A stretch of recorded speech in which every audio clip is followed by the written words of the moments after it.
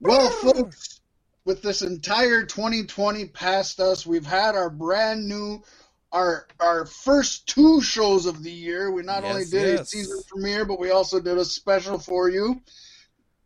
And now it seems like we're getting into the 2021 mood. And Paystee, as much as it seems as everything is going wrong, both in politics and in wrestling and in life and in my paycheck, I think democracy is still hard to kill, and we're going to come through this one way or the gall-darned other, man.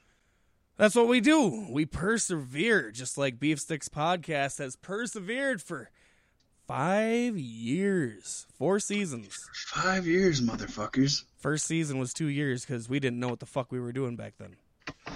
And we haven't fucking learned since. No, we still don't know what we're doing. As a matter of fact, at the head of the show, I suppose it's only pertinent to let you know we're planning on making a migration. We're leaving Spotify behind. Well, Paystee, 2021 is like almost a metamorphosis. Spreaker, it's like Spotify. Yeah. We'll still be everywhere you actually listen to us. We just won't be hosting our services through Spreaker. The past 4 years, or dare I say at least the past 2020, has almost been like a cocoon. We've been larvae, just waiting and growing. And now it's time for us to emerge as the beautiful moths we are. And yes, I said moths because if you've ever seen moths, they are much more beautiful than butterflies. I'll chew a hole in your shit. I will. Beauty. Folks, that was a good show. We were glad to have you. Thank you very much. Catch us with episode 3. These are our new short pod snack episodes. There you go. 2021. It's a new diet. 2020. Did we even talk about wrestling? What? Wrestling? What the fuck does that have to do with anything? What the fuck does that have to do with anything? Speaking of wrestling, do we talk about breakdancing coming into the Olympics here in the next, not the next Olympics, but the next like 4-year Olympic? I do believe we did discuss that, or I have recently had the discussion with somebody. Oh, it's Maybe good that it was you and off the show. I don't know. That's awesome though. But I'm happy about it. I would watch that. It takes a lot more work than some of the things you do in the Olympics. Bobsledding, I'm looking at you. Yeah, laying down. I watched that Disney movie. If John Candy can do it, it isn't fucking impressive.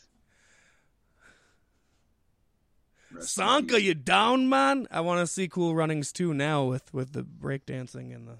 Speaking of John Candy, just recently, like a 20-minute clip of a deleted scene from Uncle Buck that had never been released before just came out. You can find it on YouTube. One of the fucking, I don't know, nobodies backstage at Uncle Buck, he ended up having a copy of it on a VHS and he's uploaded it. And it's not entertaining or fun. So I can see why it was deleted. But it's kind of cool. It's just Uncle Buck like gambling, but he promised his sister he wouldn't play poker, so they're playing like Candyland and charades and this shit. And it's really a bad scene, and it's a good thing it was deleted. But I just thought that was kind of cool that this emerged out of nowhere, you know. While you're at it, go watch Star Wars Christmas Special, I guess, if we're throwing out things that are terrible to watch. Not the Lego one, though, the legit one. Yeah. That's horrible. That's awesome. That's hard to kill, too. They can't get rid of that. It's all over. Hey, first appearance of Boba Fett, though, I mean, does that not increase the awesomeness scale, like, a good chunk? Right. First appearance of Boba Fett, baby. Without that Christmas special, we might not be on season 2 of The Mandalorian right now. Plus, we got to see Chewbacca's dad masturbate. Yeah, that's my favorite part, man. Like, whether that's a good or bad scene, that was fucking... that was pretty breakthrough back then, wasn't it? You didn't see a lot of furry masturbation back in the 70s. That was kind of huge. That was a big gamble to take. It didn't take off like George Lucas thought it would.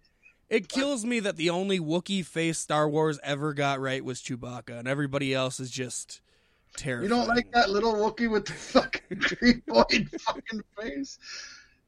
The one who's dancing around on the goddamn ledge? I like how he's like, he's doing cartwheels and jumping on the ledge of this deck, and like, it's all cool. And then the second a stormtrooper like grabs it to pull himself up, it breaks and falls apart. What? But speaking of everything falling apart, Paystee, that's kind of the way that this whole last 4 years, this presidential, this governmental, this fascist regime we've had is starting to all fall apart in the best possible ways, Paystee. Yes. And folks in the news are starting to unearth some of these people that were maybe helping it along in the shadows, in the dark shadows. Yes, and folks, this top of the show is probably not going to strike you as very surprising if you've ever been a follower of WWE or know anything about Vince McMahon or the McMahon family. But this is as Vince would say himself, some good shit, I do believe. So let's kick it off. Brian Schwartz of CNBC published a report detailing the dark money groups that were involved in organizing the rally last Wednesday by American terrorists that broke into the nation's Capitol building, leaving many injured and cost 5 people their lives, including 1 police officer and 1 protester who was trampled to death while carrying a "Don't Tread on Me" flag. I just fucking love the irony. The irony kills me. Well, them. At that rally, President Donald Trump encouraged his supporters to march on to the steps of Congress to protest the results of the Electoral College that certified Joe Biden as the winner of the 2020 presidential election. And Paystee, the main group that organized that rally was a group known as Women for America First.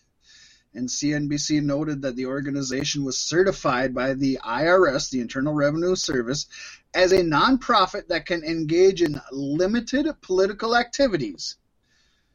But if you're into politics, you might know these groups as a term known as dark money organizations. And this is because they do not publicly disclose their donors. Ooh. If I ever see any of their like signs anywhere, I'm changing the F to a P because it's WAP, and that's just funny. Oh, you gotta love that wet-ass pussy, baby. CNBC also reported that America First Policies, a pro-Trump policy advocacy dark money group chaired by Linda McMahon, did disclose in 2019 that they contributed $25,000 to Women for America First. It should be noted that America First Policies was not directly involved in planning the rally. Although, Paystee, if I may interject, McMahon is a longtime Trump ally and former head of the Small Business Administration, as we have covered on this show before. McMahon's contributions to Trump-related PACs from 2016 to 2020 totals $23.4 million, which includes her largest single contribution in FEC records. Now, this is a one-time donation of $10 million to America First Action just this last October. Total contributions to all committees since 2016 comes to $27.9 million. Now, folks, we did a little bit of research on this, and we weren't going to bore you with all of the terms and the numbers, but WrestleNomics, if you want to go and look them up, has published a detailed view of McMahon's political contributions throughout the Trump campaign, and that's where we found a lot of this information. If you are more interested, go check that out. That's WrestleNomics, one word. Yes, indeed. It's not surprising. Oh, not at all. I mean, we've talked about Trump and McMahon throughout this. Actually, at least as far back as Beef Sticks was one of the first people to congratulate Trump as being a WWE Hall of Famer who got the presidency, assuming he was a decent human being and everything was an act. We do renege our congratulations on him at this point. But at that time, you could only assume somebody that asshole-ish was playing a role such as a Stone Cold Steve Austin or a Macho Man Randy Savage or a Randall Keith Orton. We could not imagine that he would take that persona to the fucking White House. Top heel in WWE history. Top heel in United States history, ain't it? Gotta be to be impeached twice, I think. Oh, that's funny, too. And the Republican senators are saying, like, day one of Biden's thing, they're going to propose impeaching him. Right. Good. As Bill Clinton said, this motherfucker got impeached twice and he didn't even fucking get laid or got a blowjob the entire time he was in the office. Burnt up that card beforehand with Stormy Daniels.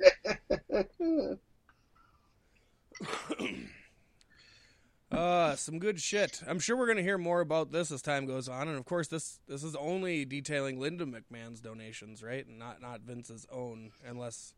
I would assume as a married couple they have to donate together, don't they? I guess I would assume Vince donates everything through Linda since she is the politician of it, you know? Right, I would assume so. But that's just... that's just a small little bit of what's happened in our nation this week, Paystee. Yes, indeed. And now let's take a look back at this week in pro wrestling history. Well, Paystee, today is January 15th, 2021. But more than 3 decades ago, January 15th, 1970, Shane Brandon McMahon was born in Gaithersburg, Maryland. Shane is a 4th-generation member of the McMahon Wrestling Empire. He is the great-grandson of Roderick Jess McMahon, grandson of Vincent James McMahon, and son of Vincent Kennedy McMahon. And he is also the elder brother of Stephanie McMahon and brother-in-law to Paul Levesque. The Lavesque. Shane began working with the WWE at age 15 in the company warehouse, filling out merchandise orders. At age 19, Shane made his first television appearance as referee Shane Stevens at the 1989 Survivor Series. At WrestleMania 6, he was the first man to walk out and greet the audience. He continued to referee until 1991 and took on a backstage agent role soon after. His most notable appearance in this capacity came at WrestleMania 8, when he tried to restrain Miss Elizabeth and break up a post-match brawl between Randy Savage and Ric Flair. Paystee, he soon moved to commentary, but after a brief run on commentary, which both he, Vince, and many others agree was not his strong point, Shane began wrestling in February of 1999, when he would defeat X-Pac for the WWF European Championship, which he held onto at WrestleMania 15 with help from Shane's childhood friends, the Mean Street Posse, and also former D-Generation X, later Triple H. He also has held the Hardcore Championship, the Tag Team Championship with The Miz, and he even won the WWE World Cup to crown the best in the world. Yeah, still fuck you for that one, Shane. I agree. In October 2009, Shane tenderized his resignation from the company, effective at the end of the year. Shane's exit left only his father Vince and his sister Stephanie as the only active McMahons in the company, as his mother Linda had left to pursue a political career. To destroy the Americas, as we mentioned earlier. In August 2010, Shane O'Mac had signed a deal to become the new CEO of broadband service provider China Broadband, Inc. The company would change its name at the beginning of the year to You On Demand. He stepped down in 2013 but remains vice chairman of the board. He also sits on the board of directors for International Sports Management, a marketing firm that represents golfers including Ernie Els, Darren Clark, and Rory McIlroy. Shane is also part owner of the Indian Larry Motorcycle Shop in Brooklyn, New York. That's racist. In February 2016, Shane McMahon actually returned to WWE in almost a shock, interrupting his sister Stephanie while she was getting the kayfabe Vincent J. McMahon Legacy of Excellence Award. Or was that kayfabe? Shane came back with the intention of controlling Monday Night Raw. This led to Shane facing The Undertaker at WrestleMania 32 with the stipulation Paystee that had Shane won, he would get control of Raw. If he lost, he would be gone forever. Shane lost, but he got control of Raw anyway. At Payback in June, Vince announced that both Shane and Stephanie would have joint control of WWE. Shane McMahon, in real life, remains a minority owner of WWE, owning 2% of the company's shares. As of late 2019, McMahon began working as a producer for WWE once again. God, I remember being so excited for his return when he came back.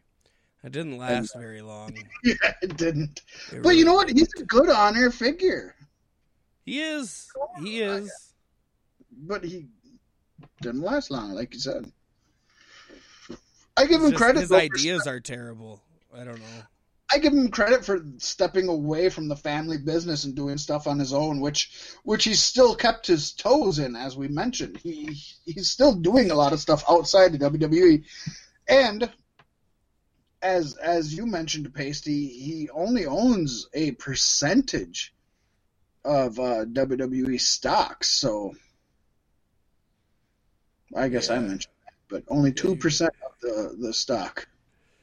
I sound like you a lot. We hang around too much together. Yeah, definitely. You know what I mean? Yeah. Good old Shane O'Mac.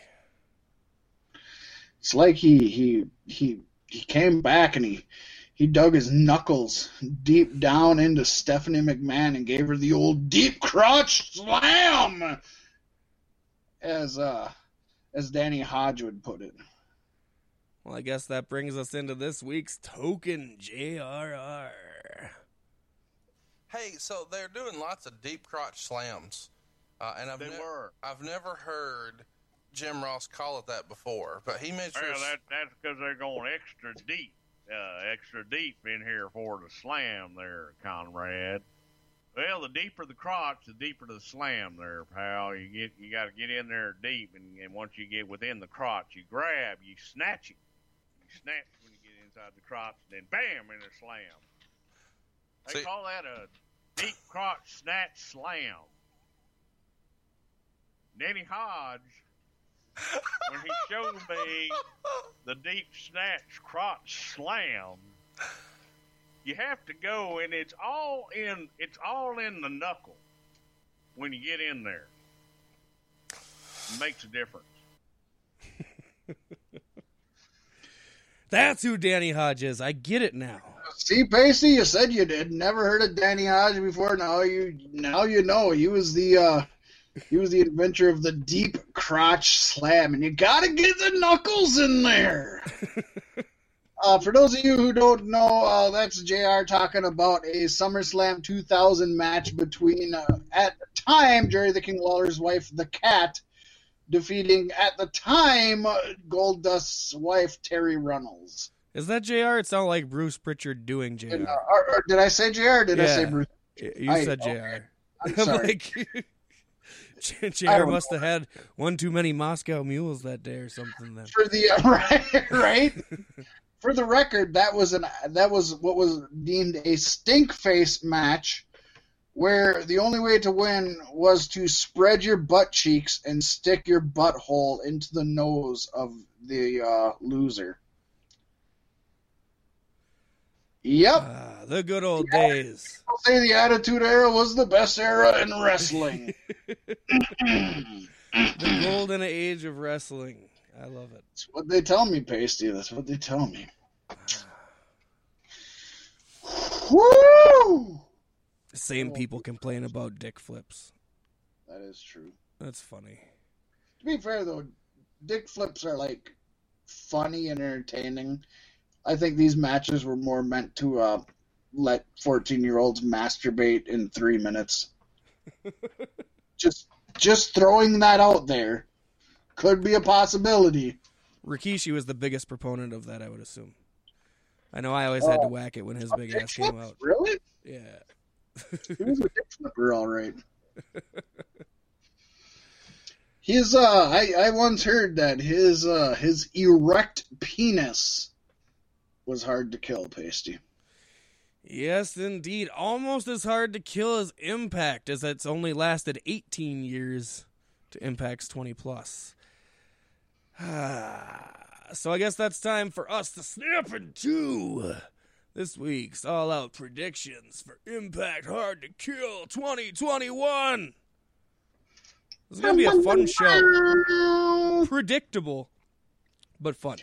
It seems predictable, but of course this is 2021, Paystee, and I think nothing's predictable at this point. Holy and shiz night. With that being said, we're going to start off with a pre-show. We see Josh Alexander of the North taking on Brian Myers, formerly of WWE. I'm sure he left WWE's mid-card to join Impact's pre-show. That's great, isn't it? Hey, it exists. You got to start somewhere, I guess. And you got to end somewhere. I mean, I'm sure Scott D'Amore looked at his win-loss record when he came over from WWE, and he's like, you're in Dreamer's locker room. I ain't even gonna lie, I love that you name dropped Scott D'Amore, buddy. Yeah, I'm getting good at this stuff. He's a good character. I like he's fucking awesome. He was an amazing. I like him better than Don Callis. I'll tell you this. Actually, I don't like him better than Don Callis, but that's just this. Little known fact. Do you remember? I know you were young at the time. You didn't watch a lot of early '90s WWE. There was a pro wrestler called The Goon, who was he was a hockey player. Do you remember him at all or no? I think vaguely, yes. Okay, well, anyways, Scott D'Amore actually created the Goon while he was wrestling up in Canada. He sent out a tape to WWE talking about wanting to get a job there, gave him a tape of his character and everything like that. And 3 months later, the fucking Goon appeared, but it wasn't Scott D'Amore. It was some random guy who didn't have a gimmick before that. So lesson to everybody who has a great gimmick on the indies, don't just fucking give it away to WWE. Yeah, no. But we have here Josh Alexander of the Northern Brian Myers, formerly Kurt Hawkins. Paystee, where do you see this sliding? I think we're thinking on the same page relatively, because he didn't do anything in WWE, so that means he has to do something here, or he should have just stayed there making more money.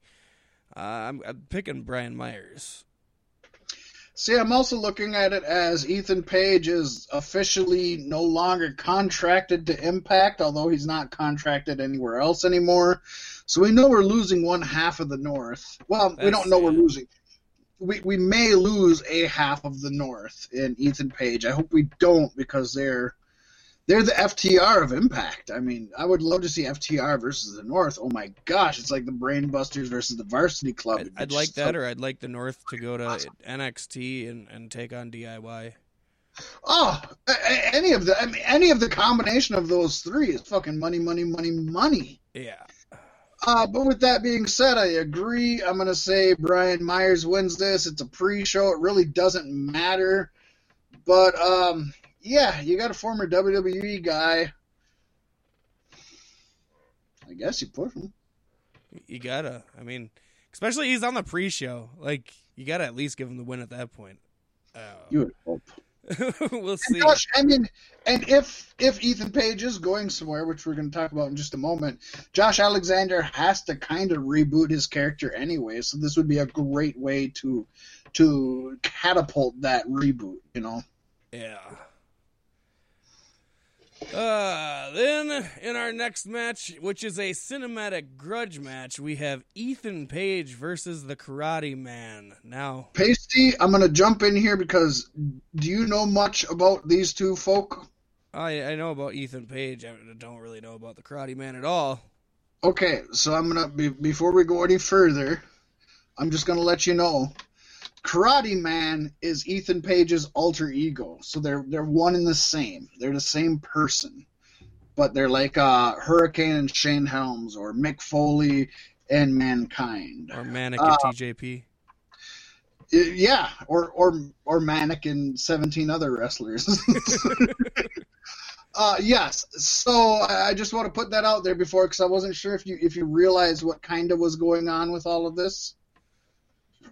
That's interesting. I like a cinematic match of a guy fighting himself. That's very Japan and fun. And a very good use of cinematic match. Yes. If it's done right. I hope it's super hokey, though, too, at the same time. So with that being said, I'm going to say that Ethan Page is leaving. The Karate Man gimmick we don't know Ethan Page is leaving. Ethan Page is no longer contracted. The Karate Man gimmick can stay. No matter what, whether Karate Man comes or goes with Ethan Page, I think he does the honors going out if he goes out. I'm going to go with the Karate Man takes Ethan Page in the cinematic grudge match. I just like how Ethan Page's time with the company is up, and he's like, there's one last thing I want to do. I want to fight myself. Right? I would never expect this out of the North. It's crazy. It's so crazy. Yeah, it's very on the North, right? The Good Brothers showed up and got everybody drunk. That's all this says. We love it. Oh, it's great. What do you I'm going with the Karate Man just because he's the Karate Man. Oh, he's the fucking Karate Man. Following that, Paystee, we have an X Division Championship 3-way.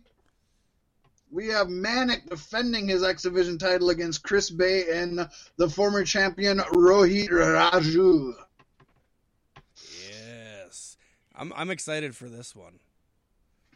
Especially since I think they had TJP and Manic in the same place at the same time in the last couple of weeks. I could be mistaken because I haven't watched. No, they have. That's I like it. It's one of the things about Manic and Suicide both, which apparently are now both characters, which threw me off guard for a moment, because originally they were Suicide, then they changed the name to Manic, and now there's both Suicide and Manic, and now I'm like, I don't even know who the fuck's under any of those masks. What's going on? It's crazy because it makes me wonder, like, is there going to be more than one Manic in this match? You know what I mean? Right? They could do that. They can. Do that. I like TJP, and I think he's Manic, at least. Yeah.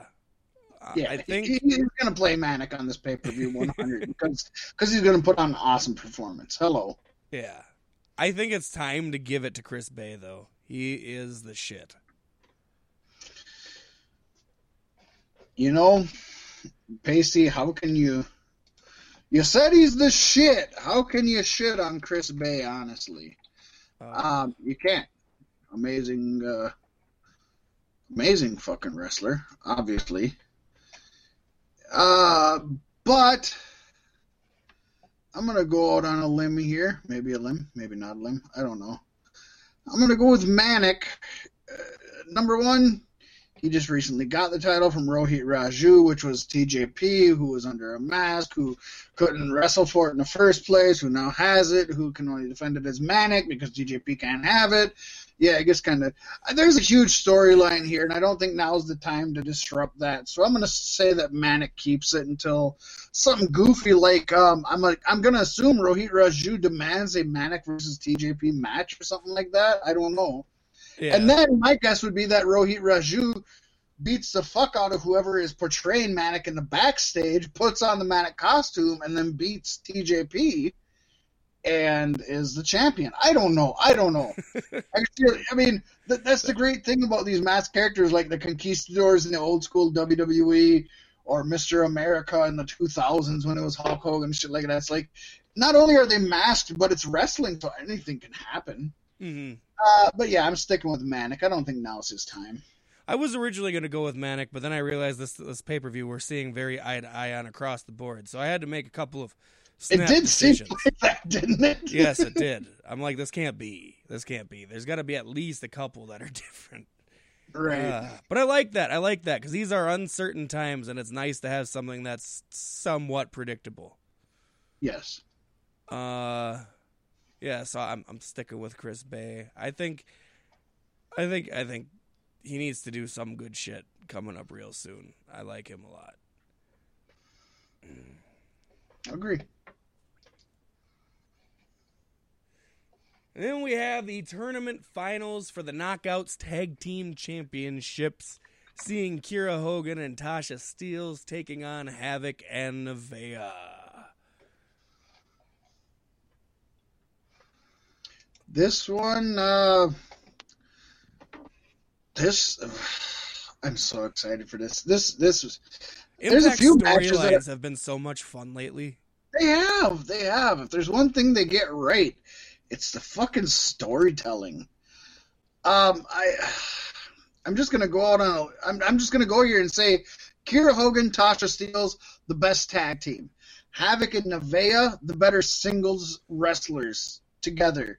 So for that reason, I feel they definitely that Hogan and Steelz should win this because they epitomize tag team wrestling for the Knockouts. Oh yeah, and they are too. I mean, don't get me wrong. Havoc and Nevaeh are definitely main eventers, but Hogan and Tasha Steelz are future main eventers in the Knockouts division or anywhere they go, whether at AEW, NXT, whatnot.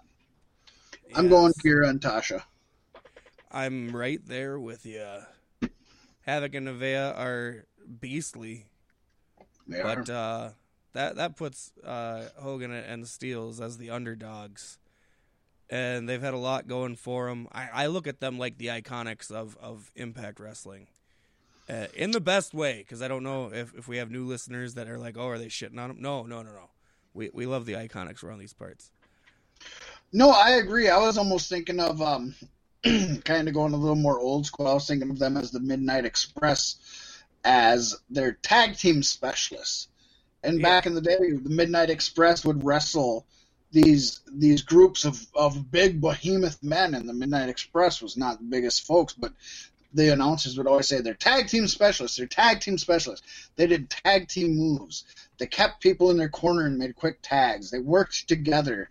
And it's like that's who you want as your tag champions, people that can make tag teaming look awesome, not just wrestling in the ring solo. So, I agree.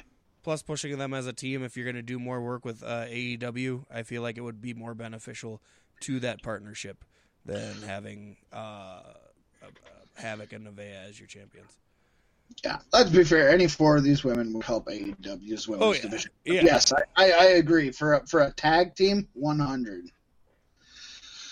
Paystee, then we come into what's sure to be a fun match, if not a beautiful match. We get Barbed Wire Massacre. I'm afraid for Sami Callihan's face. Sami Callihan versus Eddie Edwards. Oh, man. Two of the most deranged individuals who have so much history together that in real life, not just in wrestling, not just to shoot. In real life, Sami Callihan once took a baseball bat to Eddie Edwards' eyeball socket and crushed his skull. Literally, this wasn't part of a fucking work. This wasn't a skit. This wasn't a storyline. He literally took a baseball bat and crushed Eddie Edwards' skull right in the eyeball socket. On TV. Yes, you can look it up and watch it. It's fucking disgusting. You can look it up on our Facebook page, facebook.com/beefsticks. That and so many other things. Yes. Oh, man. Yeah, no, I'm so looking forward to this match, especially since, there's going to be a barbed wire baseball bet. There has to be. Oh, 100. Sammy's going to eat that in the face. Bat might break in half. Who knows? This is going to be fun. There's going to be so much going on. I still got to go with Sami Callihan. If they keep the same rules as they've done in the past, the ropes are going to be barbed wire. Yes. It's going to be barbed wire, plywood. Impact usually goes all out for a barbed wire massacre match. Obviously, things can change from show to show, but it's going to be good. It's gonna be a lot of fun. It's gonna be so much fun. And this match has given me the inkling that we're gonna see a Jon Moxley appearance on this pay-per-view. Ooh. Yeah. I mean, it screams him all over, doesn't it? I love Switchblade Conspiracy. We haven't seen, ever since both these guys have gotten a name for themselves outside of the indie circle or the tape trading circle, we have not seen a Switchblade Conspiracy reunion. I want to see them reunite just because I want to see them break up because of egos. You know what I mean? Because I want to see the fucking grudge match. Yeah. Oh, fuck yeah. But, yeah, no, this is going to be really good. And it's hard not to want to pick Eddie Edwards because I feel like he's got some retribution to dole out. And I'm not talking about you, T-Bone. And Eddie Edwards he's up there with AG Styles and with a short few, maybe Moxley, as just the top people who have the most heart in pro wrestling. Like, even just, not shoot heart like John Cena or Roman Reigns, but like they just really want to go out there and give it all. Eddie Edwards retired 3 different times to be a full-time firefighter, and he's still fucking wrestling in a barbed wire massacre match now, after he's retired 3 different times to be a full-time firefighter. Which he's probably going back to that after this.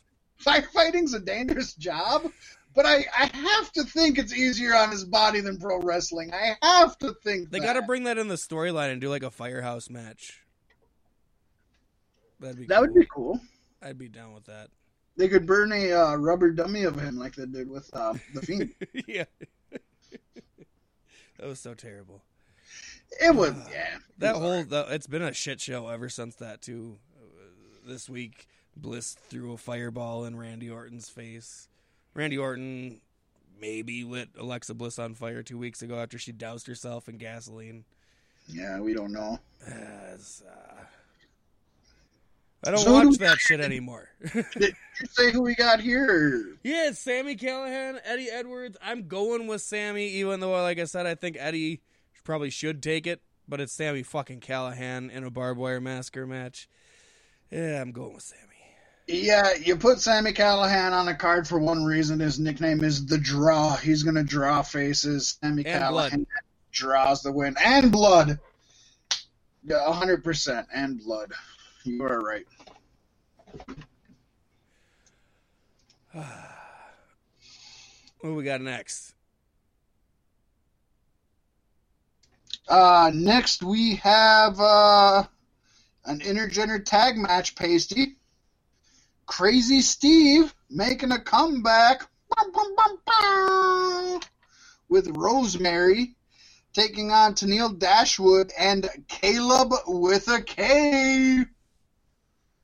So you have two kind of uptight, prissy kind of snobby folk taking on these ruthless, insane, crazy sons of bitches.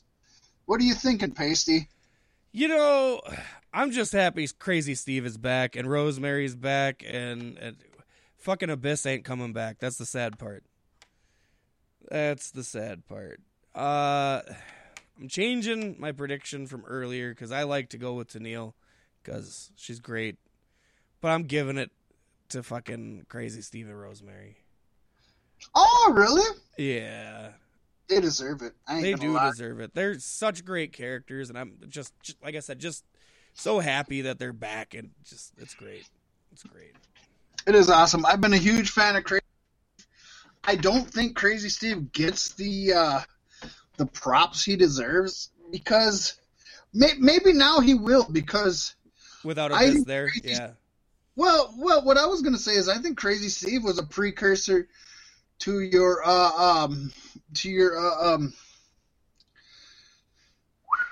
Darby Allin. Darby Allin, thank you. I drew a blank on his name. I think he's kind of your precursor to Darby Allin. He's the hardcore guy, but he's tiny. You know, you think of the past, we never really had any real tiny hardcore guys. But Crazy Steve kind of brought that to the forefront. He did the barbed wire. He went through tables. He went through glass. In major companies and in fucking high school gyms. So really awesome, really what the hell is badass. that faction called? It's been plaguing me since I read the names. There you go. It was him. It was Mike Knox, who is known as Mike Knox. Yeah. Mike Knox, Crazy Steve, Rosemary, and Abyss. But I think, honestly, I think Tennille Dashwood and Caleb with a K, I think they're smarter. I think they're sleazier. I think they're more manipulative. And even though I hate the son of a bitch, I goddamn love Caleb with a K. Right? Yep. He's made the wrestling him and MJF have made the wrestling asshole like fun again. Yeah. So I'm going with Tennille and Caleb. So there you go. There's mine. Like I said, up until just now, that was my pick too, but I had to change it. I had to. I got a good feeling about Crazy Steve and Rosemary in the future of Impact Wrestling. Oh yeah, and of course on paper they easily should win this, you know. So. Oh yeah. It's the kids I used to hang out with in high school versus the kids we all hated. You know, it's perfect. Exactly. I hated the kids that were 3 years old. I used to kick their teeth. The two they had. Fuckers. Titty. I wanted that titty. All right. Chocolate titties. Moving on to my favorite match of the night. Old School Rules. Paystee loves this bullshit. Seeing the magical team of Tommy Dreamer, Cousin Jake, and Rhino taking on Eric Young, Joe Doring, and Cody Deaner. Yeah, obviously, if tiebreakers couldn't be subjective, we'd definitely make this as the tiebreaker of, is this the shittiest match of the fucking night? We'd both pick it, and we'd both... I feel like Eric Young is the only talent in this match. I mean, give Rhino his due. I put Rhino above it personally, myself. I just look at Rhino and I feel the pain he feels on a daily basis, and I feel bad for him. In their careers, I would put Cody Deaner above Eric Young. Yeah. Personally. I don't like his mega character, but, you know.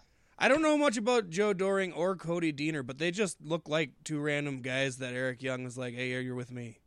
Well, what you may not know is that Cody Deaner and Cousin Jake are cousins. And that's how Cousin Jake came into Impact, is he's the cousin of Cody Deaner. They're both like kind of Joe Dirt Trailer Park Trash kinds of sons of bitches. And they used to be together, but then they kept losing, and Cody Deaner was kind of a dick and blamed everything on his cousin Jake, if you know what I mean. Much of that hot water you had. You're fucking my sister. Yeah, but she's my mother and I'm allowed. If you know what I mean. Fun time. Sounds like a Fat Mack family reunion. Man, it's times like this I hate that I have to pick Tommy Dreamer every time. You don't have to. No, I literally wrote Dreamer Teamer FML. I know, that's your choice. I'm not changing. I'm not changing. Hey, Paystee, the last one that won you a point. I know, and it might again. No, it won't. Yeah, good. Cousin Jake's coming through for me here. Oh, Cousin Jake's bringing his fucking sister, and of course that's Cody Deaner's mama. She's gonna fucking lay the shit down, hitting everybody with her purse full of Newports. I want their mama to be what's his face's mama from Talking Shop-A-Mania. Oh, I thought you were gonna say you wanted her to be fucking the mom of the Jewish kid from fucking Big Bang Theory. That would be great. That would be weird if I was thinking exactly that. That would be weird. I know whose mama you're talking about because she's a badass. I can't think of I'm completely drawing a blank. It's okay, just go watch Talkin' Shop-A-Mania, folks. $15. Good money spent. Short, I'm going with Eric Young, Joe Doring, and Cody Deaner. And next up, basically, we have the Knockouts Championship match. Deonna Purrazzo defending her championship against Johnny M. something last name's wife and all-around badass starling and Mexican superstar Lucha Libres Taya Valkyrie. That's a pretty big fanfare from a guy who didn't even fucking pick her. Spoilers, folks. Wow. Yeah, I put you out there like that. I'm going with Deonna Purrazzo. I'm going Taya Valkyrie. Just because, once again, if Impact and AEW are continuing to work together beyond this, that's the route you take. You want the star power. Not taking anything away from Purrazzo, but I think she could stand to get the championship back again later. I guess, you know what? I'm just going to go off of what you just said. Me personally, Taya Valkyrie is the better women's wrestler and more enjoyable women's wrestler. As far as marquee value, I think Deonna Purrazzo is the bigger name, though. Do you disagree? I mean, she's relatively new in Impact, isn't she? Well, yeah, but that's where I'm like, you're the rookie. WWE. Okay, yeah, that. Well, I said mainstream. I said that the Taya Valkyrie is a more rounded, fucking better.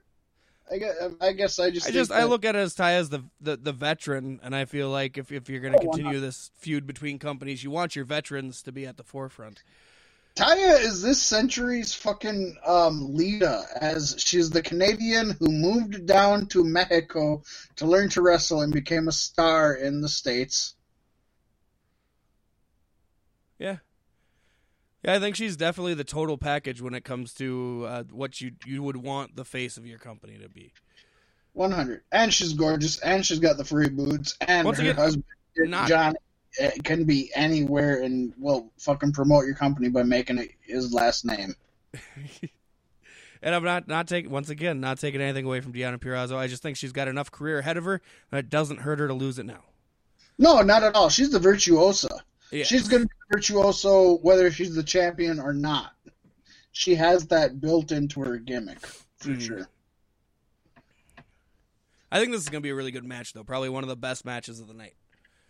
Actually, yeah, it definitely has the possibility. Everything else is just, honestly, it feels like a slightly more serious Talkin' Shop-A-Mania show. Everything is gimmicked, I'll give you that. It's good, though. It's like super fun. This is going to be a really, really easy watch. But yeah, I think this is going to be probably your best match of the night. Maybe hands down. And I think that Impact pay-per-views are rarely over 3 hours also, so they make it kind of easy to watch, yeah. Mm-hmm. You enjoy everything, plus you're not spending 7 hours watching it. New Japan!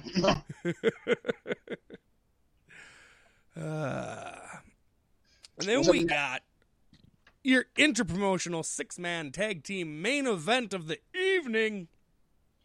Seeing Kenny Omega and his best friends, the Good Brothers, taking on Rich Swann, Moose, and Chris Sabin. What happened to Motor City Machine Guns?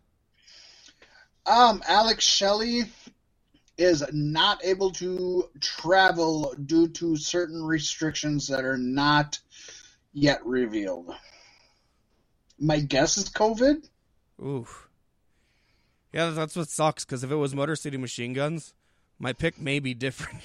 Yeah, 100. Oh, 100. It was especially since I'm already anticipating Moxley showing up, and he's still got beef with Omega to clean up too, you know what I mean? Yeah, so this really, to me, this made this a no-brainer of who's going to win. Rich Swann and Moose ain't getting along for a whole match. No. And these are three guys who have nothing really in common. You know, before you had Chris Sabin and Motor City Machine Guns, who were the number one contenders for the Good Brothers Impact Wrestling Tag Team Championships. And you had Rich Swann, who was the Impact Champion. And Kenny Omega, of course, is the AEW Champion. Now, of course, Moose is the quote-unquote TNA Champion, but we still haven't decided what the fuck that means. Right. It's pretty much the FTW Championship. Mm-hmm. God, yeah, that's what it's going to be, too. Moose versus what the fuck's his name? Taz? No, well, not Taz, but what was the Oh, big dude? Brian Cage? Yeah, Brian Cage.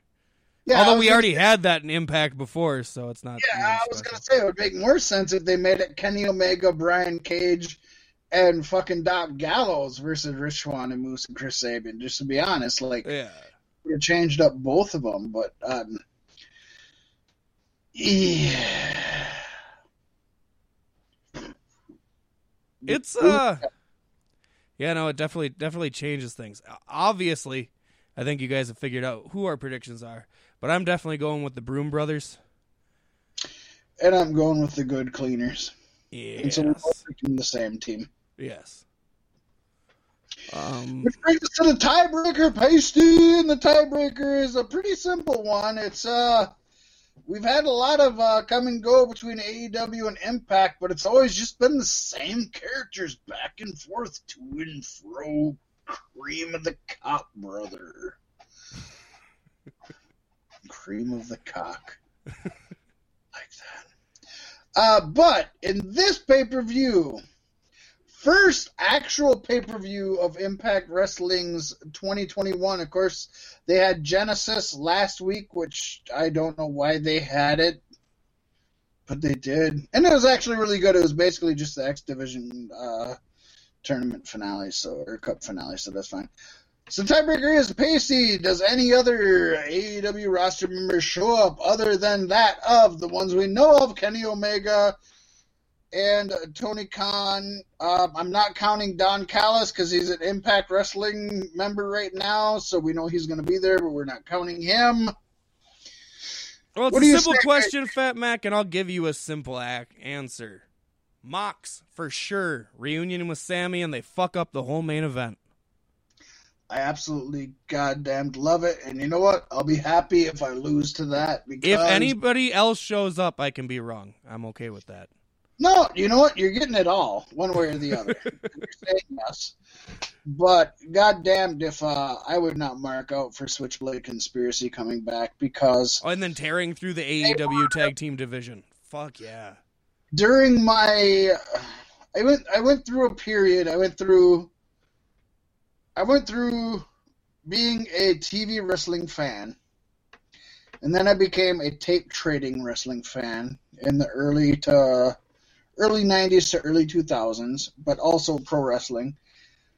At which point I became a non-fan, and then I became a peripheral fan for Impact and ROH. And then I became a peripheral fan of all things that weren't WWE, basically. And I was a huge fan of both these guys, Switchblade Conspiracy, Sammy and Mox. So I will mark out, and I will be more than happy to give you the win if that's what puts you over, Paystee. But I'm going to say that I'm going to say that at this time, no other members of AEW go to it. I mean, that's kind of an easy cop-out for me with the whole pandemic happening. You want the least possible people going to the least possible events. So I'll admit I'm taking the easy route. But Paystee, if you're willing to take the more the least likely route, I'm willing to take the fucking easier route. I will do that. I also kind of think maybe Britt Baker shows up to glare at whoever wins the Knockouts Championship match. But I'm sticking with my Mox route. Yep, and you'll get anything for any of them, but definitely, you know what? I'll give you 2 points. I'll let you win no matter what if it's Mox and just Mox. How's that? Well, that makes up for me having to pick Dreamer. That's fine with me. There you go. If it's Mox and just Mox as the other person, you won 100. All right. I want to put that in here because I won't remember tomorrow. I'll remember. Well, you know what? I don't believe you. You're a liar. I'm the memory of this duo. What are you talking about? You're the memory. I still never believe it. There's a term for that, Paystee, and it's called blackout. And on that note, folks, it's time to snap into this week's edition of the Savage Sentinel. Oh, yeah. Jeff Jarrett and Global Force Entertainment have reached a settlement with Anthem Sports and Entertainment, so their lawsuit is over. The motion was filed on Friday, and it officially became a matter of court record on Tuesday. Both sides have been locked in a lawsuit over trademark claims and counterclaims. The last major development in the lawsuit came in July of 2020 when both parties reached a trial. I think we all seen this coming. We knew it was just going to end up in a settlement. And we knew that's all Jeff Jarrett wanted. He didn't want to win. He just wanted Vince to fucking write him a check and pay for another pool in the backyard or something, obviously. He didn't give a fucking shit. I mean, he just wants to buy your gold. He needs some money to do that. He needs gold for cash. And pizza. Lives off your gold. But other people that just want your gold, Paystee, is WWE, and they are reportedly planning to push WrestleMania 37 out 2 weeks from their previously announced March 27th date to April 11th. Which is funny because WrestleMania usually falls in April. It floats a lot between those 2 months. Most of the recent ones, I believe, have been in April. It's been as early as March 15th for sure. I don't know what it's like. A lot of the Christian religions, I don't know what determines why it fucking lands on what day. And probably as most Christian religions, it has no other meaning than that's when the guy in charge wanted it to land. Right. That's my guess. But the WrestleMania 37 location is depends on whether or not he likes football. I don't think either of them like football. The Pope or Vince. He did until The Rock bought football. WrestleMania 37 Paystee, the location is still up in the air as well. It was revealed a few months back WWE was possibly planning on moving the event to the previously announced location of SoFi Stadium in the Los Angeles, California area, but to Raymond James Stadium in Tampa, Florida, where they allow people to gather with or without COVID. They don't care. Worst state in the nation. And that was also originally planned for WrestleMania 36 before COVID made it the worst state in the nation. WWE just wanted to be a part of this horrible, horrible gathering of human beings.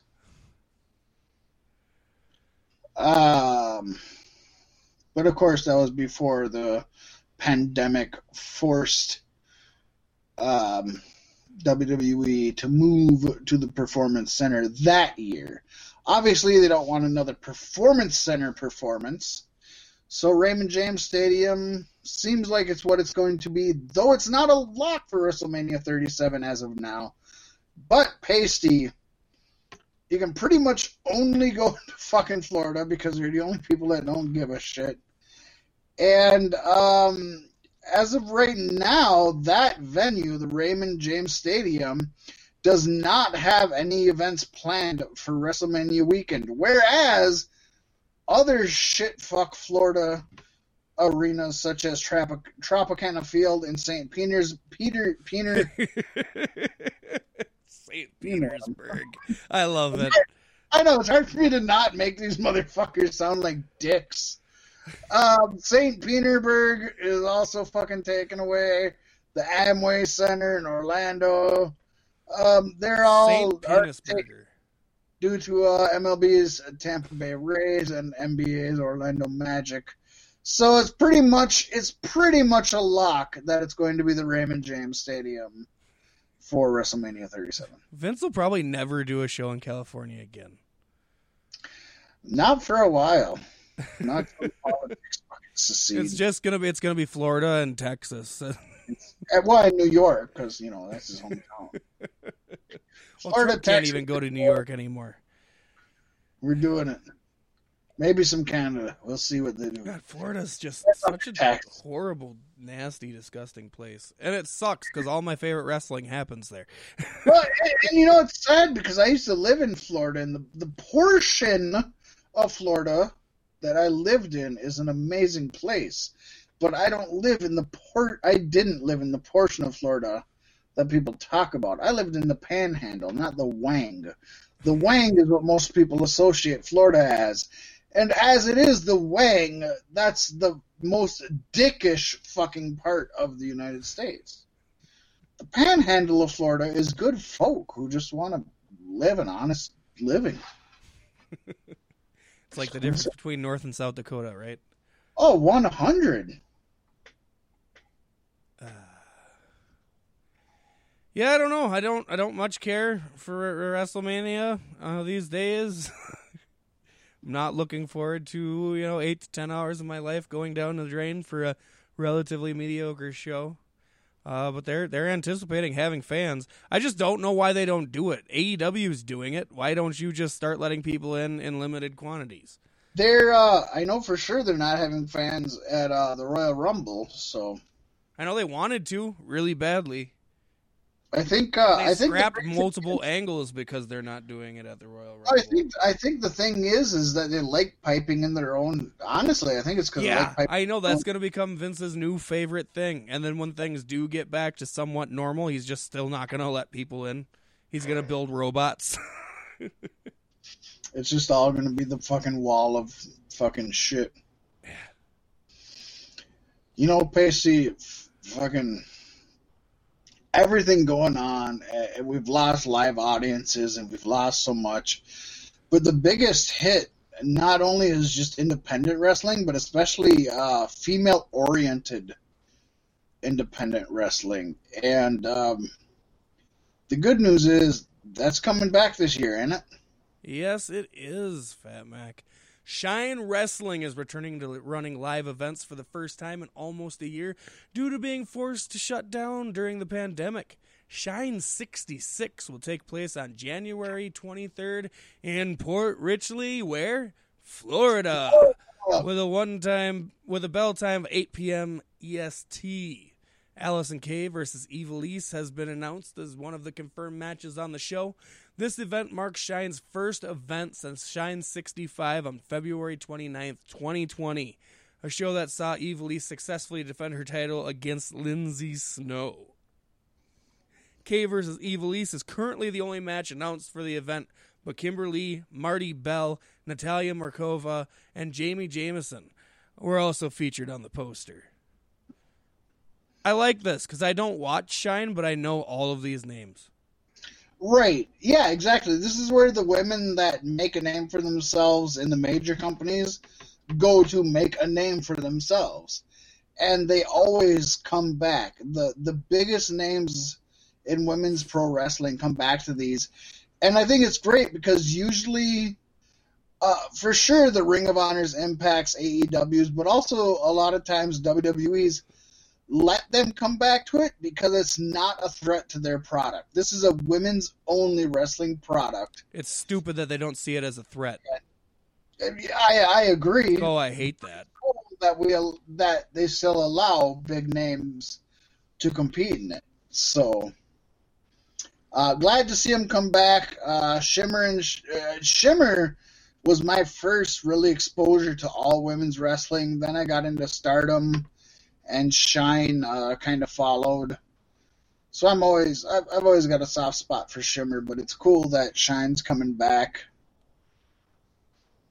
Shine was for a moment the sister promotion for ROH, although they have now since cut ties with each other. And that was before the hashtag speaking out. Yeah. But we are going to be speaking loud and proud, if not out. Paystee Major League Wrestling is reportedly working on a new TV series. MLW's representation ICM partners are currently in talks with several networks for a second MLW TV series that is currently being developed. There's no word yet on the title or format of the new show, but the series is being shopped to both English and Spanish language networks. That's a keynote there. And this new MLW show would be separate from the current MLW Fusion series that airs each week on multiple platforms that you can reach either free or easily, such as YouTube, BN Sports, Fubo TV, and the Roku channel. Yes, indeed. Well, if AEW is any significant sign, don't expect to hear anything else for the next year, because I'm still waiting to hear what AEW's next show is. Right? Oh, boy. I hope TNT's not already paying them for it. Wouldn't that be the shit? I mean, the pandemic really kind of threw a monkey wrench in that. But yes, I agree. It's like, goddamn. This next story might be one of my favorites from this week, and it is. That's kind of sick. Sean Morley, a.k.a. Val Venis, was blocked by Twitter earlier this week for violating the social media platform's child sexual exploitation policy. According to Venis, his account was blocked because he shared evidence of Hunter Biden, the son of U.S. President-elect Joe Biden, molesting children, including Malia Obama, the daughter of former U.S. President Barack Obama. This is not the first time Venis has shared wild conspiracy theories on his social media accounts. He previously called The Rock and Arnold Schwarzenegger traitors who sold out America to communist China. Damn you, Dwayne Johnson! A little too much weed? I think definitely so. I think so. It's just sad because I look at these people and I'm like, I used to like you, and then, it's like what we were talking about off the show last week about fathers, and like I see my dad in a lot of these people, and it makes me mad, makes me angry. If you're listening, Dad, I'm not sorry. I'm gonna put this out here right now as a talk about the personal person, not Fat Mack. But in this last week, Paystee, and I was surprised. No, I guess I wasn't surprised. But anyways, in this past week, Paystee, Facebook has flagged me on 3 different posts of mine that said they were spreading hate speech. And they were all basically, they weren't even like hate speech. One of them was like, it said Honky Kong defending the White House or something. It was Donkey Kong on top of the wall while the Republican protesters were climbing it. And one said, mega proving to themselves walls don't count. Like, they weren't hateful, I didn't think. But no, I had 3 different posts of mine that were flagged. And obviously by friends of mine, because I have my shit fucking blocked. Only friends can see my shit. I've had 3 different posts of mine flagged. I haven't been blocked yet. I disagreed, or I challenged all 3 of them, and 2 out of 3 were I won the challenge. The 3rd one I didn't. But it's like, I'm sitting here just thinking to myself, which one of my Facebook friends is fucking shitting on me because of this? Like, first of all, it's one thing to disagree with me, and I disagree with a lot of people, but I don't report them to Facebook. Right. It just goes to show they're snowflakes, right? I guess, yeah. They're not handling this very well. They? Like, who are you? Oh, you're treading on my freedom of speech. Except for freedom of speech doesn't go when you're trying to overthrow your government. You think they're just going to make it easy for you? I don't. But then they tread on my freedom of speech to just fucking post a joke on Facebook. Well, that's the thing. They're going to become the biggest butthurt Susies out there now because that's what they've been ragging on our side for. So now it switches. Now it switches, Fat Mack. It has changed. Yeah, I don't know. Interesting times are ahead, folks. We thought it might be coming to an end, but I don't see an end in sight. Not soon, at least. Florida and Texas are going to secede. They're just, things are happening. I don't know. We'll see what happens next week on Beef Sticks Podcast. But now, let's get into the comings and goings. And Paystee, Impact Wrestling announced Wednesday that longtime commentator Josh Matthews has been promoted to a behind-the-scenes role and will be leaving the commentary booth. Similarly, we talked about last week, Madison Rayne is going to be leaving the commentary booth to begin a career outside of the world of wrestling. That, of course, is his wife. In their place will be a new commentary team of Matt Stryker and D'Lo Brown. I'm excited for that. That's interesting. I don't. Matt Stryker's mediocre. D'Lo Brown will be interesting. Josh Matthews will now serve as a senior producer for all of Impact's weekly shows and pay-per-views, which is a good spot for him.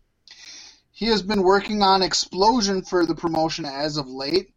And previously, Stryker has worked on commentary for WWE, Lucha Underground, and AAA. The new commentary team will debut tomorrow, this Saturday, at Impact's Hard to Kill. I'm looking forward to it. And you know, this is a brand new commentary team, so what if D'Lo's like not really there for commentary but gets involved in some shenanigans and becomes a wrestler? It'll be interesting because this is a brand new commentary team, and D'Lo's fairly new to commentary, other than just doing like a one-off here and there. Yeah, I can't recall any time I've seen him on commentary. I'm looking forward to this though. I think Hard to Kill is going to be a pay-per-view to not miss. So if you got the funds or the ability to find it other ways, watch it this weekend. It's going to be fun. Yeah, I'm super excited for it. Like I said, I did watch Genesis, and it was a good X Division showcase, but it wasn't anything special. No, but this is for anybody who's ever liked Impact. I think this to me, I feel like kind of signifies the reboot. I feel like this is where everything is going to go in a whole new direction, and it's a great starting point for everybody, potentially. Yeah, 100. Yes. Speaking of new starting points, this week saw NXT saw the Rascals make their debut for the company, going by the acronym MSK. My Scratchy Crotch. Nash Carter, FKA Zachary Wentz, and Wes Lee, formerly known as Desmond Xavier, defeated Jake Atlas and Isaiah Swerve Scott in a hell of a match.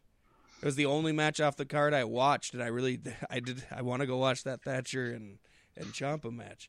But I watched this match as well, and it's actually a really fucking good match. Yeah, I almost forgot just how amazing the Rascals are in the ring. And they work so well with Atlas and Scott. Just, it's the new era of NXT is here, and I think it's going to be really fun. And I believe that they showed all the NXT or WWE crowd or whatever that, yeah, they deserve to be here.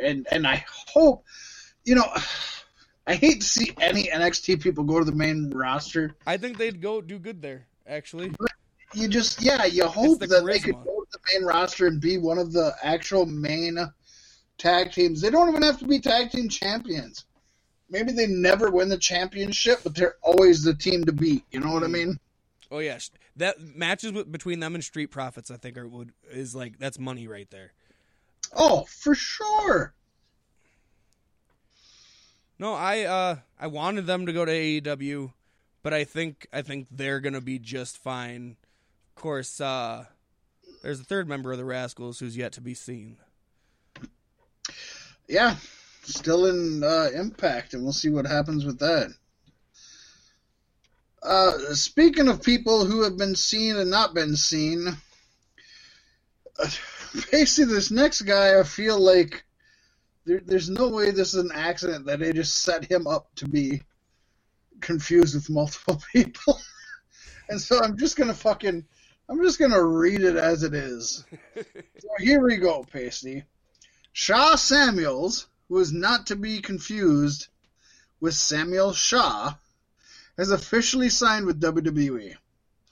35-year-old UK veteran made his pro wrestling debut in 2004 and has worked for companies such as Rev Pro, WXW, Insane Pro Wrestling UK, and Preston City Wrestling, amongst others. He also participated in the TNA British Boot Camp Series in 2014. He is currently working in NXT UK under the name Ed Hardy, not to be confused with Ed Harvey. Yeah, he's under the name Ed Harvey, not to be confused with the name Ed Hardy. Yeah, so they already have a pro wrestler who's named Dexter Loomis, who used to be Samuel Shaw. Now they have a Shaw Samuels. And so, yes, they don't name him that, which would be confusing. But now they name him Ed Harvey. It's got to be a ripoff of Ed Hardy, the artist, I would assume. None of those are his real name. His real name, let me look it up. I don't the have most important part isn't even in the article. I know, it's horrible. No, but his real name is Shaheen Hassanpour from London, England. But he's Shaheen Hassanpour, and it's like, I don't know. So to me, the first time, Awesome Shaheen. That's good. right. The first time I seen, like, I was just scrolling through and I seen something about Shaw Samuels. I thought they changed Dexter Loomis's name to Shaw Samuels. Because Dexter Loomis started out as Samuel Shaw. That was his name. And I was like, oh, they named him Shaw Samuels? That's stupid.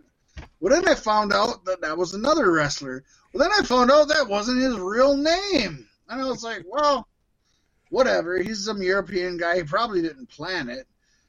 Then he ends up getting signed by WWE. Then they don't name him any of them fucking names. Then they name him Ed Harvey.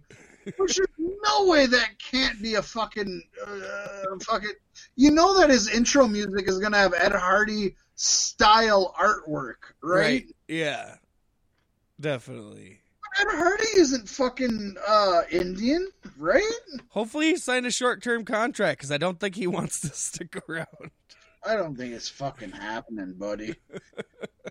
I don't get it. Oh, man, and then he goes to the main roster, and they shave Ed off, so that he's just Harvey. And then you got Harvey and Riddle. And then you're getting sued by DC Comics. It's not good. Not fucking good. You know what is good?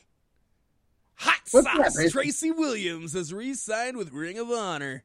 That is good. Yes, a member of the Foundation, along with Ring of Honor World Tag Team Champion Jay Lethal, Ring of Honor Pure and World Tag Team Champion Jonathan Gresham, and Rhett Titus.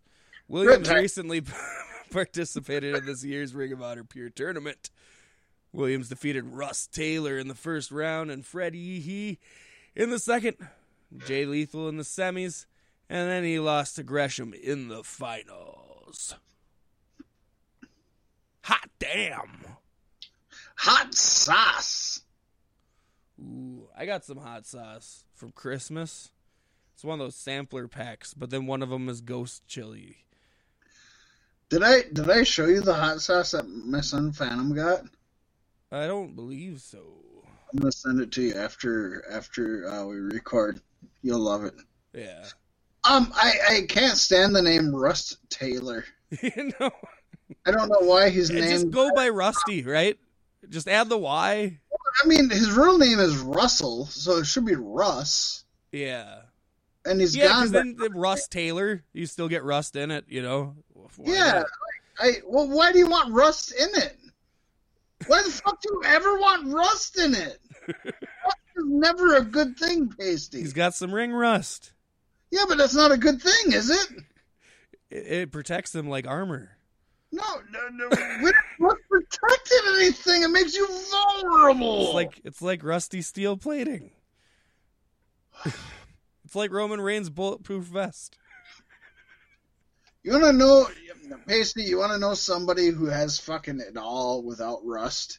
Sumi Sakai, and she has re-signed with Ring of Honor after first making appearances for the company way back, Paystee, in their inaugural year of 2002. God, back in the good old days. Take me back, Fat Mack. Yeah, back when we enjoyed wrestling. Sakai was the inaugural Ring of Honor Women's Champion, now renamed the ROH Women's World Championship. Fucking semantics. And she defeated Kelly Klein to get that in the finals in April of 2018. Sky's most recent match with the promotion was last February in a loss to Paystee's favorite, Session Moth Martina. Yes. Paystee can't get enough of her. Can't get enough. You love her, don't you? Oh, yeah. It's to the point I can't remember the last time I seen her. I can't believe you went through a whole fucking year without ever seeing her. You literally have to only watch fucking AEW and WWE to only see her. Is she like Danny Hodge's wife or something? Who the fuck? What kind of wrestling fan doesn't know who Danny Hodge is? We did the cut fister double knuckle shuffle. Remember Without the him, cut there would be no John Cena. shuffle? Exactly. He made John Cena. He birthed John Cena during a main event match. It was against Fabulous Moolah and Jesus Christ. And John Cena's whole career, he was trying to aspire to that one move, the crotch knuckle, and he didn't achieve it until he learned his sixth move of doom, that short punch. Exactly.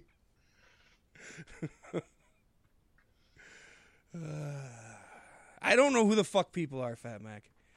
The worst part is sometimes I know who the fuck they are. I just can't remember. Ooh, I know. That's what I was going to say. You know who they are, but you're just like, you don't remember until after we're done recording. And you're like, I know who the fuck that was. Oh, God damn it. Talking about, the last Ring of Honor, or no, NWA Women's Champion. What was her name? Serena Deeb? Yeah, Serena Deeb. Oh, yeah, and I didn't realize that was Serena from fucking that blew my Straight mind. Edge Society. When they showed me her, I'm like, oh my God, it is the same one. I just shit all over her the other week. That Oh really my God. surprised I me called that- her a yoga instructor. Yeah, and that surprised She drinks too much for that.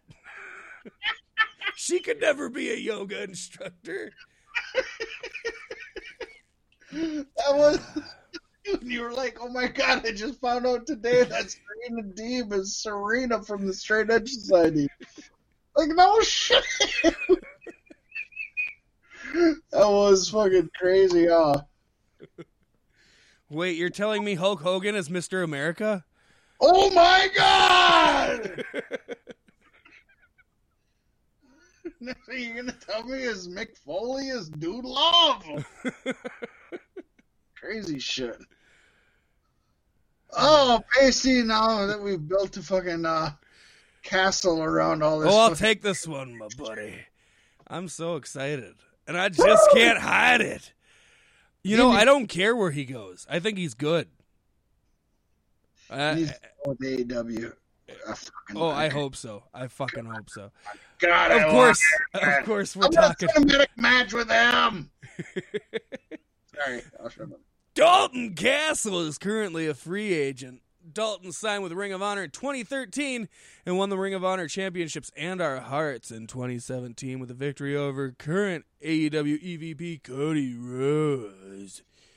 He is now technically free to sign and appear for any company he wishes. It appears Ring of Honor has offered Castle a new deal, and it's said to be good. Castle is considering the offer, but wants to see what else is out there. Dalton most recently appeared as part of Ring of Honor TV this past December when he defeated Ring of Honor newcomer Brian Johnson. Well, that's what you get for having a fucking name like that. Jesus Christ. I'm never going to know who that guy is either. He could be Ring of Honor world champion 20 times, and who the fuck is that guy? Sorry. That's as fucking generic as Steve Austin, you dumb fucker. Could be anybody. Steve Austin wouldn't have been shit without Stone Cold. Just saying. He wouldn't have been anything without fucking Stunning Steve. So let's call him Crying Lion Brian Johnson. Yeah, we don't like him. Yeah, I don't know. But I like Dalton Castle. And, even if he goes to NXT, I would definitely be interested to see him working with Fandango and Tyler Breeze. Yeah.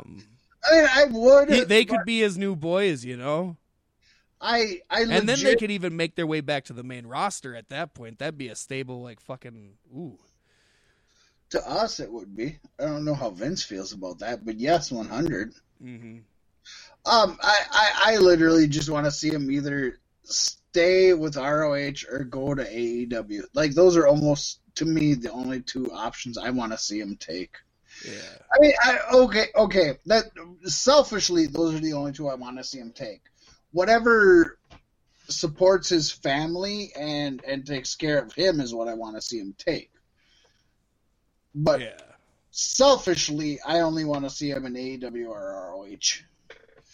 I honestly don't think he'd get over in Impact that well either. I think they've got too big of a main event, and I don't think he's I think he's too big for a mid-card. You know what I mean? Yeah. I would love him in AEW. I think he'd do great in WWE. I think he might actually be utilized well just for the kind of character he portrays. You're going to have some dicey times when it comes to Vince because he likes those guys and then he doesn't like those guys. But, God, I don't know. Dalton Castle to me is even a higher commodity now because my brain likes to pair things like Sum 41 and Blink 182 up, and I'm going to compare those two my whole life because they're words and numbers, and they came out about the same time, So they never sold any records. Yeah, so for me, it was always Dalton Castle and Joey Ryan. And now Joey Ryan's off the board, so Dalton Castle's fucking money is, stocks are high. I mean, I want to see whatever is positive for him to happen, but yeah, I don't think he will work good in WWE, but obviously you and I... Dalton Castle versus AJ Styles, WrestleMania main event. Yeah. As a wrestling fan, yes. As a WWE producer, no, I don't see. That's just me. No, I get what you're saying too. Yeah. And somebody who will never make it to WWE at all. Ever. Not even the NXT, jobber. AJ Kirsch revealed that he's no longer with MLW Major Who the fuck's that guy? Wrestling. He's the guy that will never make it to WWE. Or even NXT or anything. The announcement was followed by his appearance on this week's AEW Dark, but he will never appear in WWE or NXT really at all. But on AEW Dark, he appeared as his character Broseph Joe Brody. He shared that as of January 1st, 2021, he has not been under contract with MLW. Hottest agent in the fucking business, baby! He also thanked Court Bauer and Rich Boschini for being so welcoming. I call him Rick Bikini because that's exactly how you could say that. I picture him in a bikini. Yeah, Rich Bikini. Before I even realized it was similar. I always pictured him in a bikini. Kirsch has been part of MLW's broadcast team since early 2019 when he gave an interview saying he doesn't think he would belong in any wrestling company.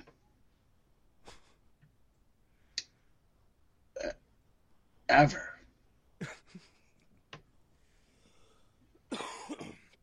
I'm really confused. This whole thing has been one wild trip for me. Yeah, listeners are just lost by nobody who is no longer with a company that is. I love MLW, but it's the smallest company. It's like that or ROH, right? NWA, maybe. I mean, they got Lineage, but right now they're pretty fucking small. Yeah, those three are pretty tied for. Yeah, nonetheless, yeah. I mean, it's not moving needles. Hello, Brosa. Yeah. I don't like another name Brody being associated with AEW like this soon. That's kind of a thing I'm saying. I don't think he would be. You know what I mean? I think Tony Khan would be. He would notice that. You know what I mean? But I mean, he was on Dark as Broseph Joe Brody. Yeah. So like, it's kind of. I mean, it's not that he's signed to AEW. But nobody has ever seen Dark since it fucking debuted. I tune in sometimes. I mean, their viewership is literally negative 753. Oh, jeez. I'm just telling you.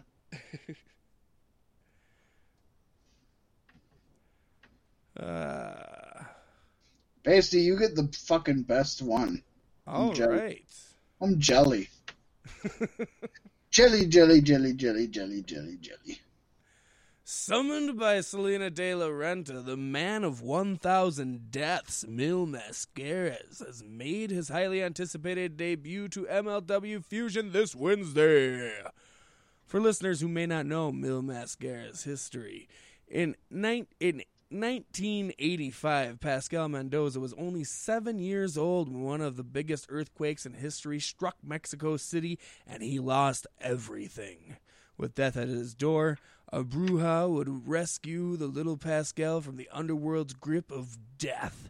Using hate for the world, she would transform him into Mil Mascaras, and a force unlike any other seen in Lucha Libre was born.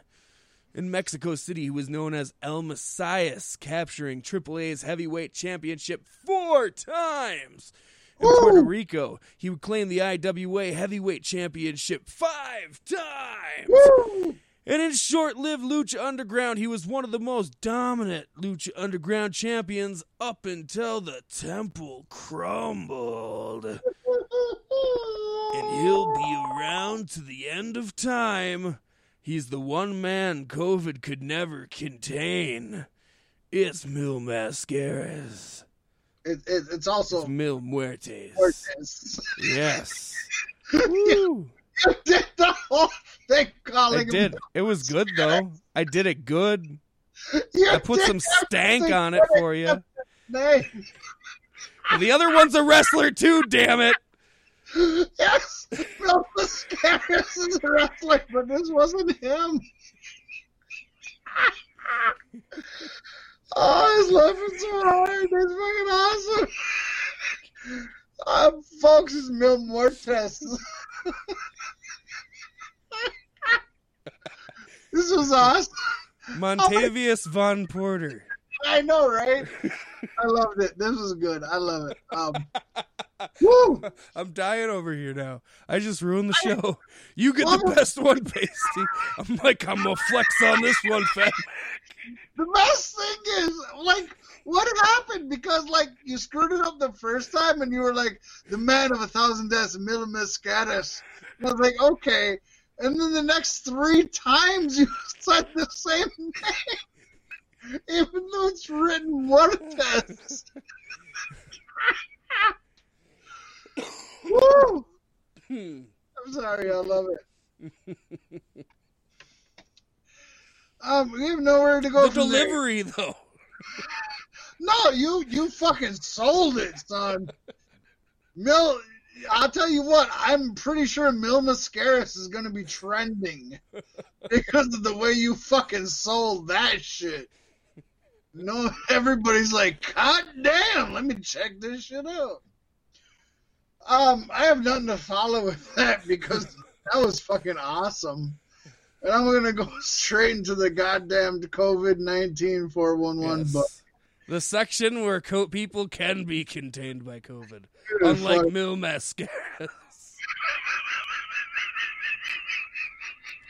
Love it. Woo! Paystee, don't do that to me. Woo! I'm here. Woo! Paystee, the 2020 pandemic is still wreaking havoc in 2021. And there's another COVID-19 outbreak that is affecting wrestling as WWE, AEW, and Impact Wrestling all have wrestlers and or staff in quarantine right now. WWE champion Drew McIntyre is now in quarantine after WWE announced his positive COVID-19 test. He was in fact pulled from Raw's main event with Randy Orton, but will likely be ready to face WWE Hall of Famer Bill Goldberg at Royal Rumble on January 31st, as long as everything goes well.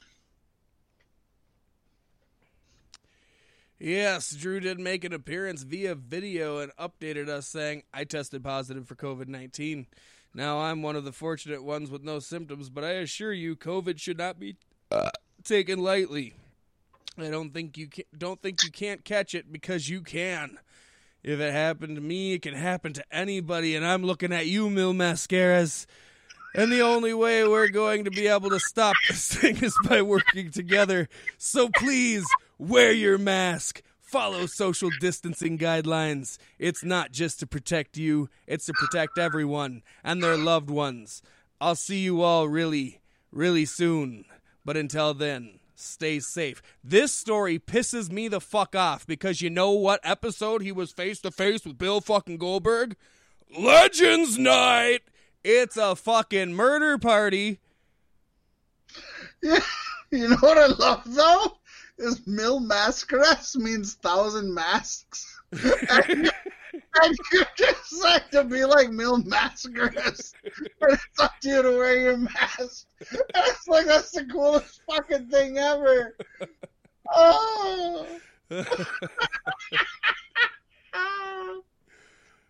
Woo! Yeah. Yeah, there is.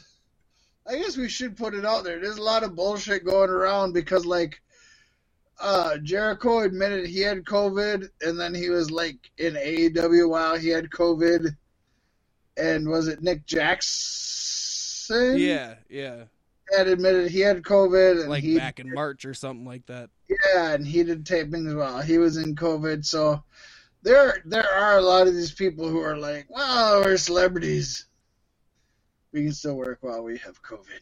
It's fucked up though because WWE hasn't like publicly announced any other one of these. So this could be like Roman Reigns cancer, like where it's just fake to get him off TV for a couple weeks before he has to face Goldberg and what's probably going to be a stupid fucking match.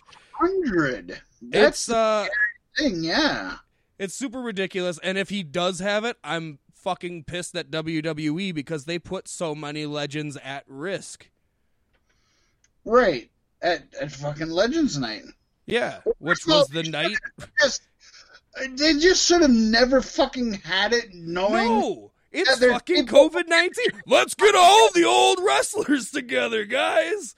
We're going to shoot another season of Legends House. So there's this virus that can affect you, but we can't find out for 3 weeks.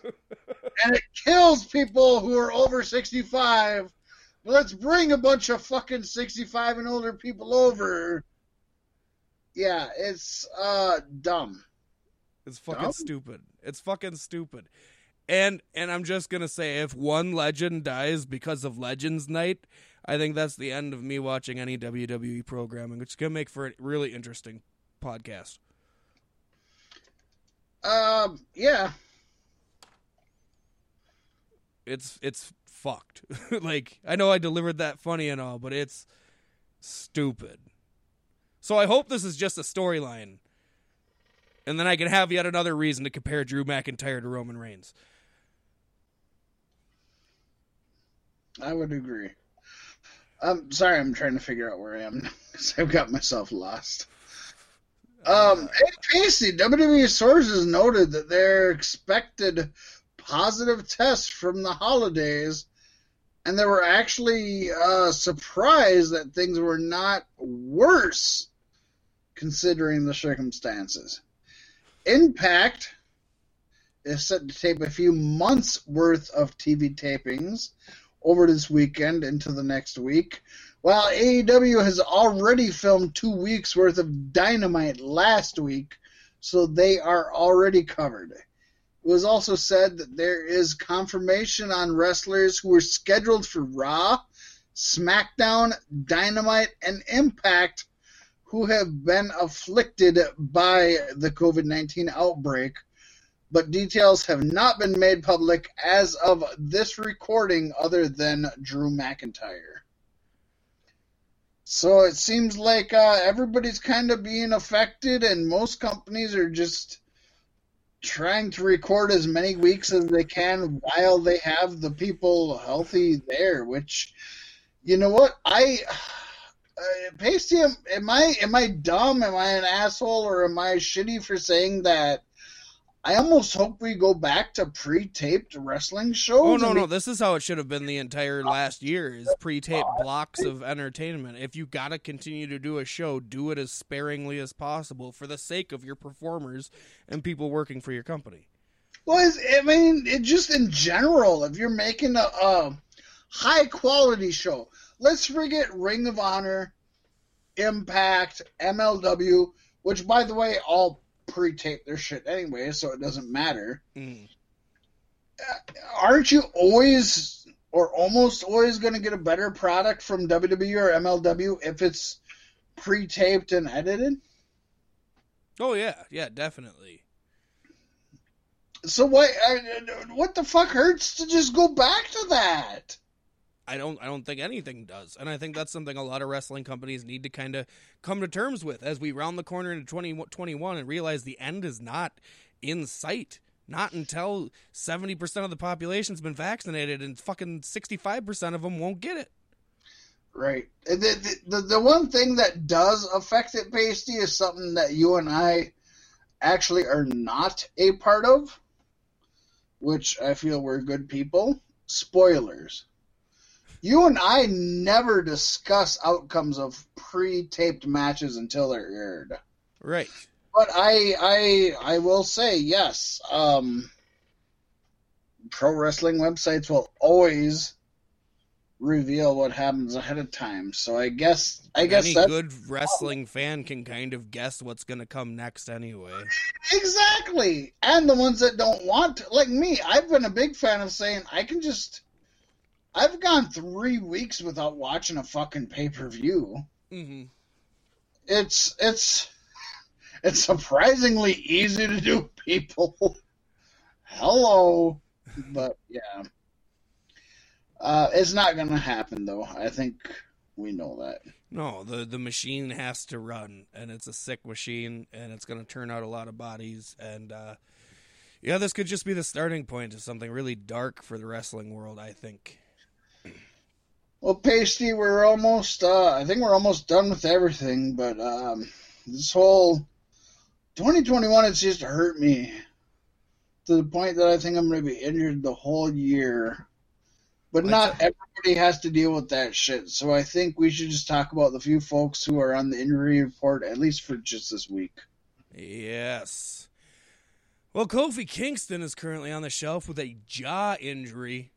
WWE did not give an update on when Kofi will be back or when the injury occurred, but the announcers indicated that was something happened in the last few weeks. I believe it was when Shelton Benjamin knocked Kofi's teeth out of his mouth. I think you could see 2 or 3 things fly out of his mouth from a punch. Kofi competed during last Monday's Legend Night on Raw. The New Day defeated Miz and Morrison. There's no word on if Kofi's jaw injury is legitimate or why he was really away from Raw. But I do believe it was that Impact, because you saw shit fly out of his mouth, and I don't think it was gum, because he wasn't chewing 3 separate pieces of gum. Probably they globbed together. It sounds like that was probably the issue. Also, Paystee, during AEW's Dynamite post show from this week, Tony Schiavone was asked by viewers why Sonny Kiss had been off both AEW Dynamite and AEW Dark for months at this point. And it couldn't be because they're bigots. Yeah, they didn't just sign them for the cred, right? They would never do that. That's only fucking WWE. Of course, Tony Schiavone gave the political answer. He's been injured. I've seen him in the training room. He's been banged up. I've seen him in the gym, but he's just not able to perform. He is a tremendous athlete. Sonny's last match, Paystee, was on Dynamite against Kenny Omega on October 21st. Yeah. It's been about 4 months almost. But Sonny Kiss came out today on January 15th, Friday, with a tweet denying being injured, saying, "Not sure how this narrative started that I was injured, but baby girl is totally okay. Just an FYI, haha. I just get be ready fitness to adjust me every now and then because I have tight dancer hips and hold stress to my neck from time to time. But I'm totally okay." You know what, Paystee? I'll be the first to say maybe I'm reaching with everything that's going on, but with Tony Schiavone trying to cover up and Sonny Kiss coming out saying bullshit, they're just trying to hide the trans folks while all this shit's going on. Nyla Rose hasn't been on lately. Well, that's the thing. That's like we were talking about earlier. They're all Republican at the core because they're all making money, you know? Yeah, this isn't just what it seems. Yeah. They have a very fervent... Wrestling fans are pieces of shit, okay? Most of the people who were storming the White House probably watch a fair amount of wrestling. I'm just going to fucking say that. Agreed. Yeah, agreed. Sadly agreed. It's sick. It's disgusting. I'm just glad there are people out there like us who are level-headed human beings who just want everybody to do well. But, yeah, no, I definitely get that because there's a lot of butthurt snowflakes out there right now, and you don't want to make them more mad. You want them to watch your product so you can get those sweet, sweet ratings. Although I think Sonny Kiss is fucking ratings. I don't know. Sonny Kiss, when Sonny Kiss and Dustin Rhodes were first teaming up, I liked that, and I wanted that to continue going. And then Sonny Kiss and Joey Janela, and I don't know. It's stupid. Wrestling is stupid. Wrestling companies are stupid. Rich people are stupid. Conservative Christians are stupid. I can go off like this for a while. This is the end of the show, you know. Nobody's listening anymore. Nobody's here anymore other than the people that want to hear it all. But yeah, but like fucking Tony Schiavone, like, I mean, he was told to say this. Anybody who knows Tony Schiavone, I don't think he's, I mean, to be fair, I don't think Tony Schiavone's rich. No. You know for a fact JR hated commentating any of Sonny Kiss's matches. Yeah, 100. Yeah. But I don't think Tony Schiavone was told to say, you know, oh, it's like, yeah, he's good, he's fine, he's just, I seen him the other day in the wrestling, like, when somebody says, I seen him the other day training, and then that wrestler says, no, that's bullshit, like, you know, he was told to, Tony Schiavone was told to say that. Yeah. You know, somebody's telling him, oh, well, just say that, Sonny Kisses. I mean, there's no way. It's just ironic that with all this happening, all of a sudden Nyla Rose, Sonny Kiss, the few people that, come on, we got flavor to the company, and that's what they do. I don't know. I hate people. People don't want them to, While the riots are going on in the White House, we don't want to see transgender people. We don't want to see transvestite people. We don't want to see... Right? Right. That's only for Gay Pride Month. What are you talking about? Yeah, it's February. Come on. It's February, damn it. You get the title in February. Drop it on March 3rd. Nope, I hate that. And I hate, like, the more things progress, the more I see just how, like, right-wing and terrible all wrestling companies are. Like, some of the wrestlers, except for maybe the top guys, because the top guys are always going to lean, towards the people who aren't taking their money. Right. But I think for the most part, like, this is where companies are going to have a problem, because these companies are all about the money, the cash, the conservative, and then the wrestlers are fairly different than that. These wrestlers unions. I think we're going to see more of that. Make a difference. Yeah, if I could ever fucking get unions, yes. Yeah, that's what we need. This is what we need. I think that's going to be part of my campaign for the next year. I want to push for wrestlers unions, because everybody deserves equal rights in a fake sport. There is no fucking excuse when you make up characters to do scripted things in a wrestling ring for people's entertainment. There's no reason a trans or a gay or anybody can't do it at the top of their ability. It's fucking pathetic.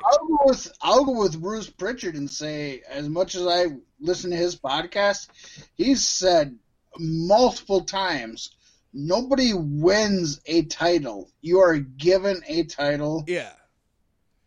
So, yeah, 100. I'm with you.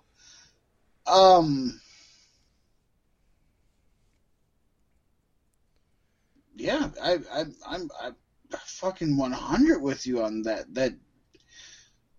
That they don't earn. They're not allowed to earn a championship. You can be the best wrestler in the world and not earn a championship. You're given what you get. Yeah. So people are like, Paystee, how can you draw so many parallels between politics and wrestling? I mean, let's look at Proud Boys, and then the group Proud Girls came up, and the Proud Boys got all mad at them. Like, no, you get back in the kitchen. Like, Jesus Christ. Right, what the fuck is that? They can't hate just as much as you hate. I don't. Yeah. They're just as bad as you are.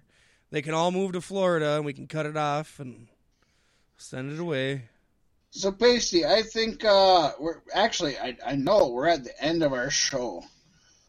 Going forward, it's 2021. Can we end all of? We always try to find, we always have a weird way of ending our shows in the shuts.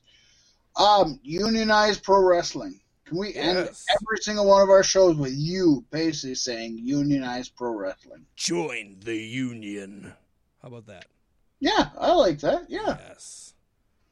I'm done with that. Well, with that being said, Paystee, I think we're done with this week. We got Hard to Kill coming up, folks. Royal Rumble's coming up pretty soon. Next week's another special episode of AEW Dynamite, as it's -1's birthday show.